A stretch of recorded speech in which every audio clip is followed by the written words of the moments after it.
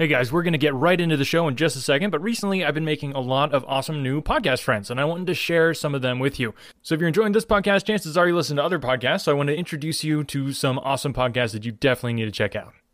In the Dicebox Slam is a Dungeons & Dragons podcast where we mix wrestling and fantasy. Join your hosts, current All Elite Wrestling Women's Champion, the Native Beast Nyla Rose, Drew, Sean, Will, and me, your Dungeon Daddy Alex, as we spin this tale every other Wednesday on Spotify. You can search for us under In the Dicebox Slam, and follow us on Twitter at In the Dicebox, and use the hashtag Slamcast to join in on any giveaways and on the fun. Do it, or Nyla will find you and put you through a table. Hey Michelle. Yeah. Let's get this promo recorded before the kids run in. Good luck with that. Hey everybody, this is Dino. And Michelle. And we're here with our podcast. We've had a few small changes, but we're still here giving you talk about film, faith, family, TV, whatever we feel like talking about. And, what do we say? Be decent to each other. Be decent to each other. Alright guys. You can catch us on Spotify, Anchor, Podbean, and all your favorite podcatchers.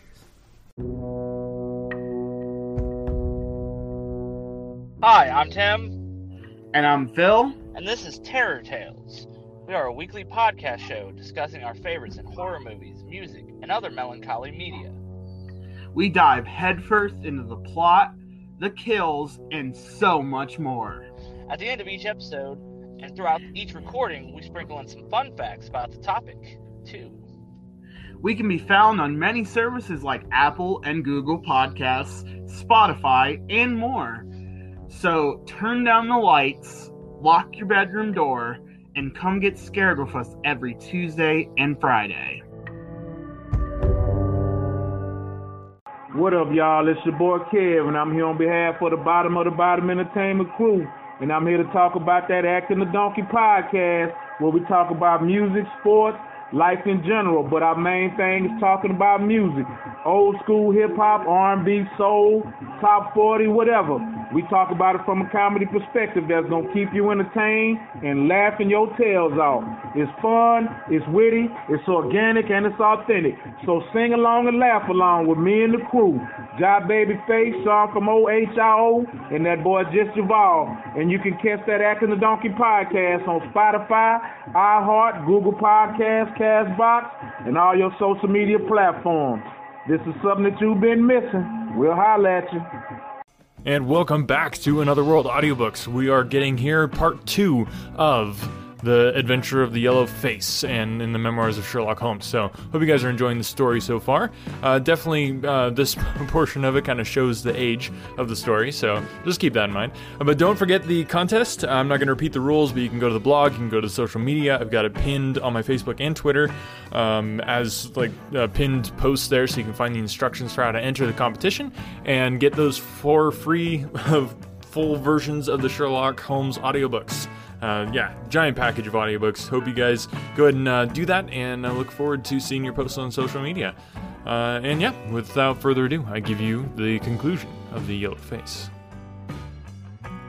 Each time that I saw it, I was some distance away from it, so that it is impossible for me to say. You appear, however, to have been disagreeably impressed by it.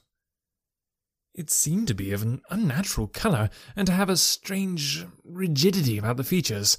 When I approached, it vanished with a jerk. How long is it since your wife asked you for £100? Nearly 2 months. Have you ever seen a photograph of her first husband? No.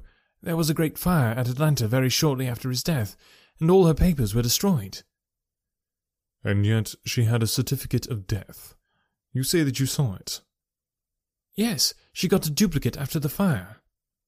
Did you ever meet anyone who knew her in America? No. Did she ever talk of revisiting the place? No. Or get letters from it? No. Thank you. I should like to think over the matter a little now. If the cottage is now permanently deserted, we may have some difficulty. If, on the other hand, as I fancy is more likely, the inmates were warned of your coming, and left before you entered yesterday, then they may be back now, and we should clear it all up easily. Let me advise you then to return to Norbury, and to examine the windows of the cottage again. If you have reason to believe that it is inhabited, do not force your way in, but send a wire to my friend and me. We shall be with you within an hour of receiving it, and we shall then very soon get to the bottom of the business. And if it is still empty? In that case, I shall come out tomorrow and talk it over with you. Goodbye, and above all, do not fret until you know that you really have a cause for it. I am afraid that this is a bad business, Watson, said my companion as he returned after accompanying Mr. Grant Munro to the door. What do you make of it? It had an ugly sound, I answered. Yes, there's blackmail in it, or I am much mistaken. And who is the blackmailer?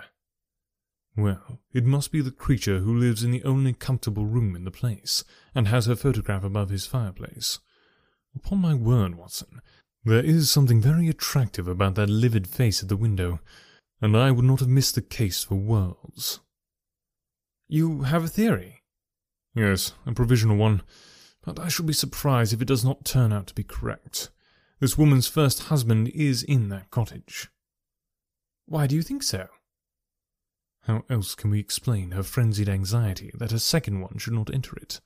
The facts, as I read them, are something like this. This woman was married in America.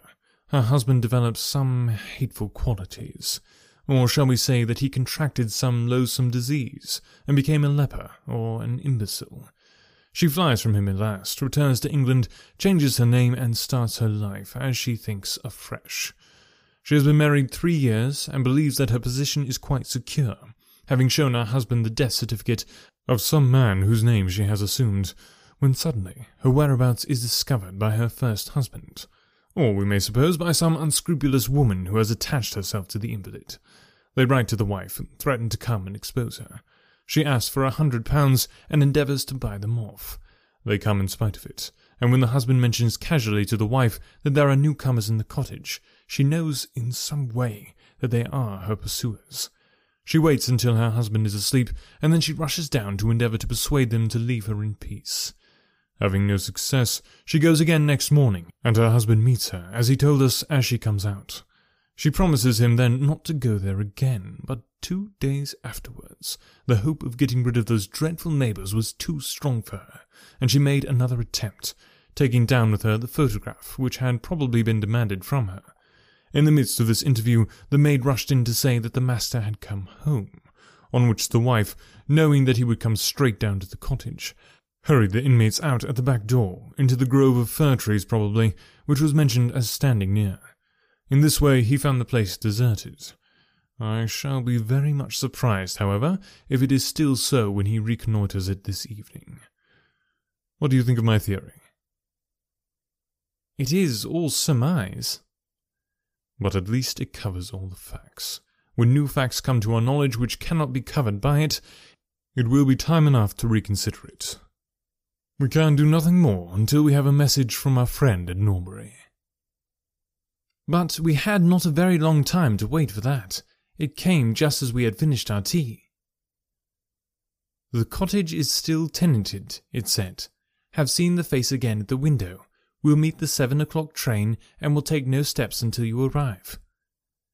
He was waiting on the platform when we stepped out, and we could see in the light of the station lamps that he was very pale and quivering with agitation. "They are still here, Mr. Holmes," said he, laying his hand hard upon my friend's sleeve. "I saw lights in the cottage as I came down. We shall settle it now once and for all." "What is your plan, then?" asked Holmes, as we walked down the dark, tree-lined road. "I'm going to force my way in and see for myself who was in the house. I wish you both to be there as witnesses." "You are quite determined to do this in spite of your wife's warning that it is better that you should not solve the mystery?" "Yes, I am determined." "Well, I think that you are in the right. Any truth is better than indefinite doubt. We had better go up at once. Of course, legally, we are putting ourselves hopelessly in the wrong, but I think that it is worth it." It was a very dark night, and a thin rain began to fall as we turned from the high road into a narrow lane, deeply rutted, with hedges on either side. Mr. Grant Munro pushed impatiently forward, however, and we stumbled after him as best we could. "There are the lights of my house," he murmured, pointing to a glimmer among the trees. "And here is the cottage which I am going to enter." We turned a corner in the lane as he spoke, and there was the building close beside us. A yellow bar falling across the black foreground showed that the door was not quite closed, and one window in the upper story was brightly illuminated.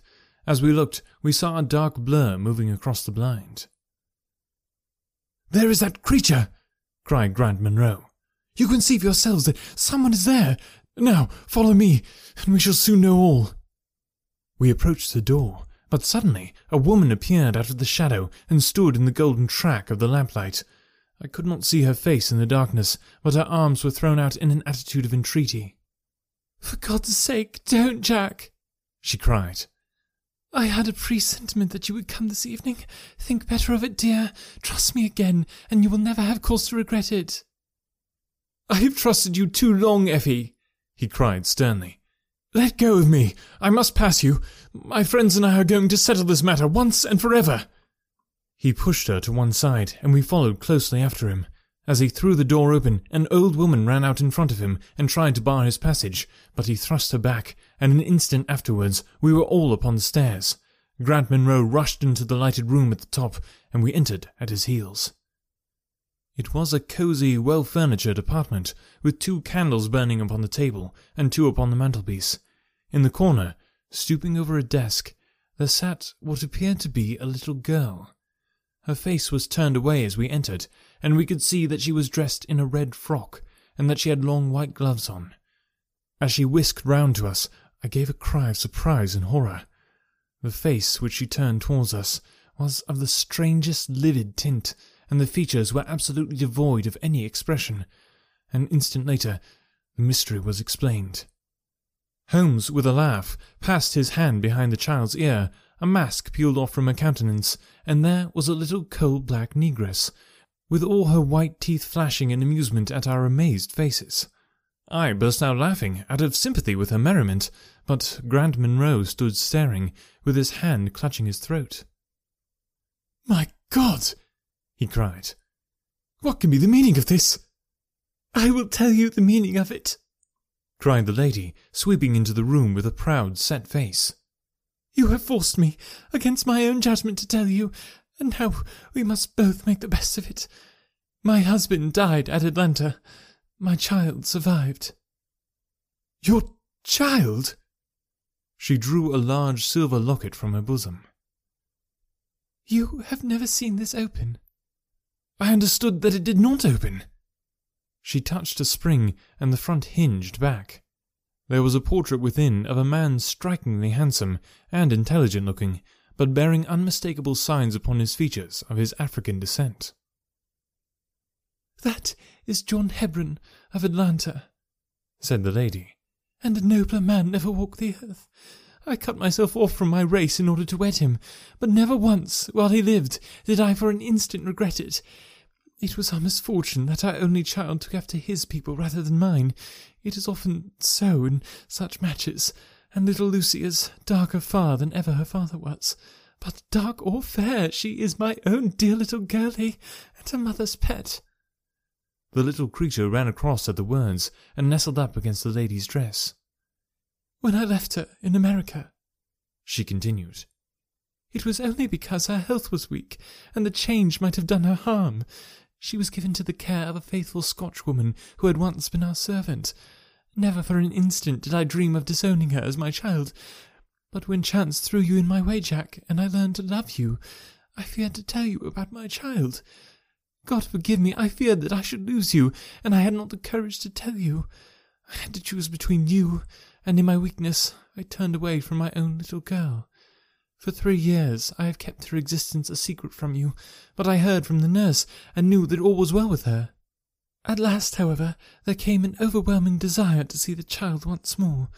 I struggled against it, but in vain.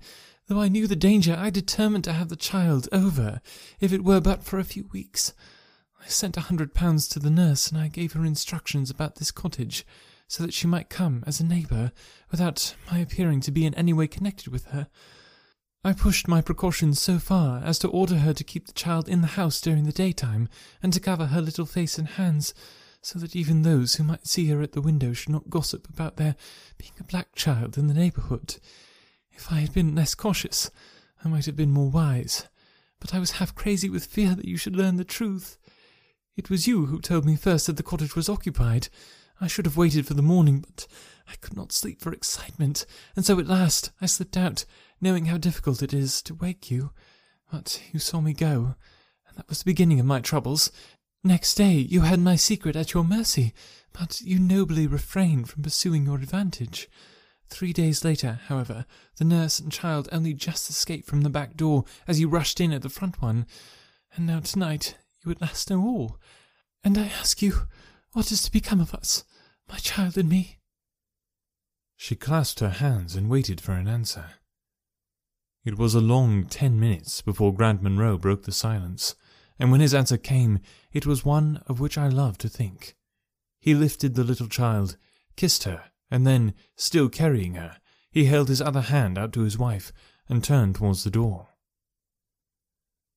"We can talk it over more comfortably at home," said he. "I am not a very good man, Effie, but I think that I am a better one than you have given me credit for being." Holmes and I followed them down the lane, and my friend plucked at my sleeve as we came out. "I think," said he, "that we shall be of more use in London than in Norbury." Not another word did he say of the case until late that night, when he was turning away with his lighted candle for his bedroom. "Watson," said he, "if it should ever strike you that I am getting a little overconfident in my powers, or giving less pains to a case than it deserves, kindly whisper Norbury in my ear, and I shall be infinitely obliged to you." And there you have it. True Sherlock Holmes fans will know that the word Norbury holds a very special meaning. Alright guys, thanks so much for listening. Hope you are enjoying this so far. Like I always say, I do this for you guys, and just to see you downloading and enjoying the podcast just warms my heart. So, and yeah, if you want to get into the contest, that is heating up, definitely. And like I said, there's going to be 5 winners, so you have a really good chance of getting your name drawn. And, who knows? I might just send out some consolation prizes, which I can be pretty generous when it comes to consolation prizes. So don't think that, whatever in 5 chance of winning is not good enough, so I'm not going to do it. Go ahead and enter. You might be very favorably impressed as to how generous I can be for those people who aren't in that top 5 that actually win the Sherlock package. You might end up winning something else. So it's definitely worth your while to take a minute, leave a review, post on social media, and tag Another World Audiobooks, and I'll be getting in touch soon. Got another episode coming for you here next week. Remember, if you want to hear more content, the best way to do that is just to go to anchor.fm/anotherworldaudiobooks and click on support this podcast. Your support will help me be able to put more time into this and provide more episodes for you on a more often, longer episodes, all that good stuff. So go ahead and check that out if you want to. If not, just remember to share the podcast. Talk to you next time. When I was in school, I absolutely hated writing. It wasn't until I was a bit older that I came to understand the power of words. If you're a business owner, you understand that power too. A business blog, when done right, can drive sales, increase revenue, and get you more customers. But as a business owner, you probably don't have the time to do all that writing. Plus, if you're not a copywriter by trade, you might feel like you're just kind of throwing words out there and they're not actually accomplishing anything. The good news is, there's a simple solution. Check it out. I call it the Ultimate Blog Post Checklist for businesses with online stores. This checklist will allow you to write better, more effective articles that convert readers into buyers. It's full of easy-to-follow examples to get your creativity flowing based on experience of nearly 1 million words written, and best of all, it's effective on any type of article in any industry or niche. I've successfully used this exact checklist on topics from pool table reviews to investment advice. Tired of spending tons of time writing stuff that doesn't convert? This checklist will change that by giving you highly effective blog posts and articles that transform readers into paying customers. Go to invicta.enterprises/free checklist and start saving time and transforming your writing now. That's invicta.enterprises/free checklist. When you need mealtime inspiration, it's worth shopping Kroger, where you'll find over 30,000 mouth-watering choices that excite your inner foodie. And no matter what tasty choice you make, you'll enjoy our everyday low prices, plus extra ways to save, like digital coupons worth over $600 each week. You can also save up to $1 off per gallon at the pump with fuel points. More savings and more inspiring flavors make shopping Kroger worth it every time. Kroger, fresh for everyone. Fuel restrictions apply. Another day is here, and you're ready for it. What to wear? Check. Breakfast, lunch, and dinner? Check. Planning for what's next and how to save for it? That's where Bank of America can help. For your financial to-dos, Bank of America has experts ready to help get you closer to your goals. Get started at one of our local financial centers or 24/7 in our mobile banking app. Find a location near you at bankofamerica.com/talktous. What would you like the power to do? Mobile banking requires downloading the app and is only available for select devices. Message and data rates may apply. Bank of America NA, member FDIC.